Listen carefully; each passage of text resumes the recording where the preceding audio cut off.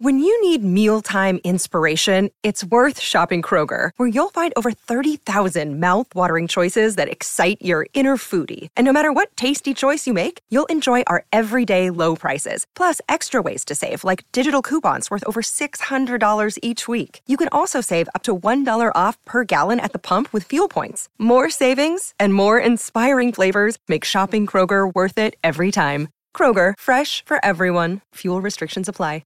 And we can end this conversation, thankfully, because producer Huckleberry's done an amazing job and brought up on a whole different system, has brought up Isaac Boss. Come in, Isaac. Are you there, mate? Hello, Isaac. I'm here. Eventually, finally here, mate. How are you? Mate, good to hear your voice, mate. How you doing? Gotcha. Yeah, good, mate. I'm enjoying watching this footy and stuff. So, no, I've been really well. What are your main observations of the first few weeks of this competition? Yeah, I think it's building quite nicely. Some of the teams are starting to show if they're real contenders or not. A few teams are building into it. Some haven't really taken their chances so far, but maybe the refs have got a little bit too much at play and maybe affecting results a little bit too much at this stage, I think. But we always knew that was going to be probably a bit of an issue. Yeah, true. Hey, Isaac, Grant Elliott here. Great having you on the show. One of the fascinating stats I heard was, I think Izzy Dag said during, I think it was the France All Blacks game, only 28 minutes was ball in play. It was 62 minutes of sort of downtime. Well, how can we change that? Because the fans are not going to really feel like they're getting the good end of the stick there, are they? No, and some matches haven't been like that, I think. And tomorrow morning, particularly with the Irish South African one, I think South Africa will probably not have the ball and play as much and be more set piece. But I think that's tactical. A lot of teams are probably trying to get the ball and play not as much if they're playing, depending on who they're playing against. And when they're playing against the All Blacks, they probably don't want the ball and play quite as much as what they would against other teams. So it's that's a little bit tactical, I think, and a lot of teams are going that way to be more controlled around set piece, which is unfortunate. But if that's going to win them a World Cup, I can see that's why teams will play it. It's more tactical, Grant, in rugby, unlike your sport, where you guys are just lazy and don't want to bowl 90 overs in a day. yeah, the old slow over rate. Yeah. This is what we have to deal with, Isaac. So yeah, feel free to put the boot in on me as well. It's a common theme on this show. Yeah, fight fire with fire, Isaac. I've been trying to teach him. I've been trying to teach him in the way, the truth and the line. He's a little bit slow on it. Back to France, though.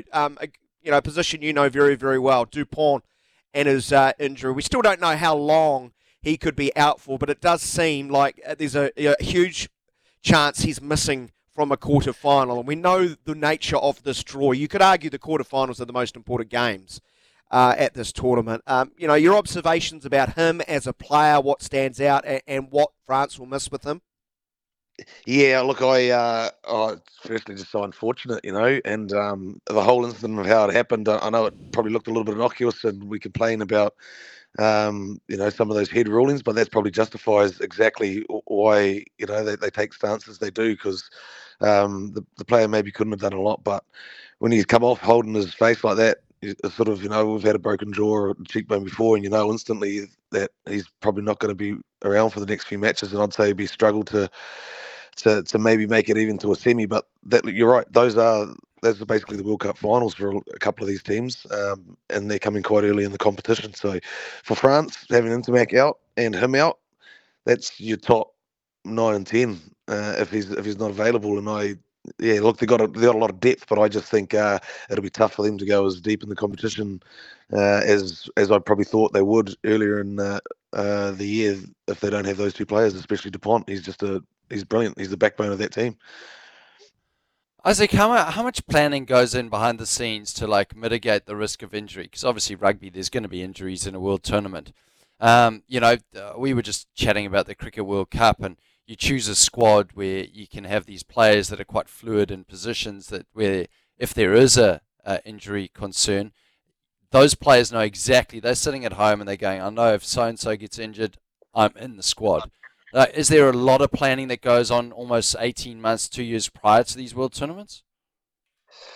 Yeah, look, there is, and I think you remember Ireland played France in the Six Nations, and they actually had Dupont covering 10 as well at that stage, and he played, then ended up playing most of the game. I think Intermac that got injured, and he played most of the game at 10.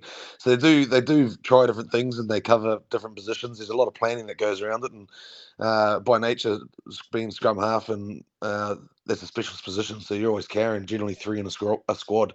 So they do have, they've got alternative plans, and they've probably got a number of alternative plans. But it's just, it's never as good as Plan A, which is the hard bit. They're backup plans, and the ones you hope you don't have to exercise. But yeah, that happens across the ball, especially around your nines, your tens, and your hookers, and and locks. Those are probably your key positions. You really need a few options in. Yeah, I was interesting listening to the translation of Fabien Galtier, the head coach of France's press conference, where he talked about, and this gets to your point, Grant, their preconceived idea was to take players off at 1, 3, and 5 at half time. Then they wanted to play another 10 minutes and then make another whole, group of changes, and likely Dupont was going to come off at that stage. And now you have these revisionist keyboard warriors saying, he shouldn't have been playing at all. It's like, why not? You can get injured at any stage, Isaac, and the guy wouldn't have played for a month. You've still got to play these games. You can't keep him on, cotton wool through to a quarter final, right? It's nonsense, some of the perspectives of that. Players need to play, don't they, Isaac? Yeah, 100%. And when you're playing, and you know this, Grant, like sometimes the 2 week gap is different. In rugby, you're sort of conditioned to try and play every week, and that's your cycle. You review your game, you start your week. Maybe a bit lighter, a bit heavier, depending on how the body's feeling, and you build up to the week's game. And now and then, after you've had a lot of matches, you need that extra week. But no player wants to miss out. It's the momentum. It's being able to work on those little things that give you confidence in the big moments. And there's a lot of stuff they would have been trying to work on against Namibia, and those those key patches, those key decision makings, and those key little combinations with your forwards and your back. So you got to keep playing, and that's the glory of sport. There's always going to be an injury. There's always going to be, performance factors. Doesn't matter how good the opposition are, if they're good or bad. There's always going to be those variables, and that's just the nature of sport. Well, let's get to the big game tomorrow. South Africa up against your side. Ireland, of course, you represented Ireland at a World Cup on these friendly shores. How are you feeling about that game tomorrow? It's just a heavyweight clash. It's going to be a beaut, isn't it? Yeah, it's going to be a good one. I've just. I don't know. I really think Ireland's going to put at least 10 points on them and maybe run a few rings around South Africa. So I don't like their selection policy, and I think, I don't think it's right for Ireland as well. Ireland can play at speed, and they've got a very physical forward pack that will play at speed, and probably this is a game I think Ireland will play as much what we talked about earlier with ball and play, and they'll just speed the game up. And I think it'll be quite interesting to see how South Africa cope with that. Hey, Isaac, one of the things I wanted to ask you was about Ireland and their pathway to rugby. Apparently, it is so professional in terms of like the schooling system and then the academies, but then also how the associations align with the international way of playing the game. Everything just seems to be so aligned to international sort of standards. A joined up approach. Yeah. Is that the case? Yeah, look, they've got a very good system, and what I would say is it's probably a very educated rugby population as well. They're coming through knowing structures, but knowing numerous structures and how to play. But also now that probably was the downfall. They were too structured in the earlier stages of when this was developing, but now they can all do it at pace, and they can do it with options, and their skill levels increased as well. So they've got a very, very good school system, and schools rugby's big, and Dublin in particular is just producing players that not only feed Leinster, but they end up feeding all the different other provinces. So they might not get contracts in their home province, but they willing to travel, and they just really see it as a career path. So the 20s won the campaign quite easily this year in the Six Nations as well. Their club competitions are very well structured and well tiered across the national tournament of about 4 or 5 different divisions, and there's promotion relegation between each division. So they've got a very good structure right across the domestic game as well, which leads into a very quality international team. Isaac, last one, mate. And I just want to talk about one guy, again, you played with and you know well and you know how important he is to Ireland, Johnny Sexton, in the number 10 jumper. You know he's going to have a lot of heat on him. Finn Russell only needs to tell you that the Scottish fly half, he got so much pressure thrown at him by the South Africans. They're going to do it again. How does he sort of get around that, other than refereeing the game as he's so very good at doing and telling the referee they're offside?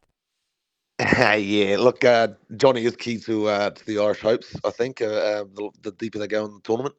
And he's been playing quite well. But this is his big test. So remember, he's only had two probably really hits coming back into international rugby since the Six Nations. So this will be a big step up for him. And it'll be interesting. It'll be interesting to see, like you say, how long they actually keep him on for. If we talk about tactics and that the whole way through, because he's probably not conditioned at the moment to play in South Africa for 80. But they, at the same time, they've still got Scotland next week, which is a tough match. So they want to get a victory. They need a victory. So how they use him will be tactical. And Johnny's pretty physical himself, so I'm sure he won't shy away from it. But Isaac, sure we're going to leave it at that, mate. My timing's dreadful. You should know awesome. that. You've co-hosted with me, mate. I can't tell the time. Great to hear your voice, mate. Enjoy the weekend's games. Heck of a weekend ahead. Thanks so much for joining us. Isaac Boss, Thanks, Isaac. Irish International, of course. You've heard him on SNZ plenty over the last few months. Nearly 9 minutes away from 12 o'clock. We will be back very shortly.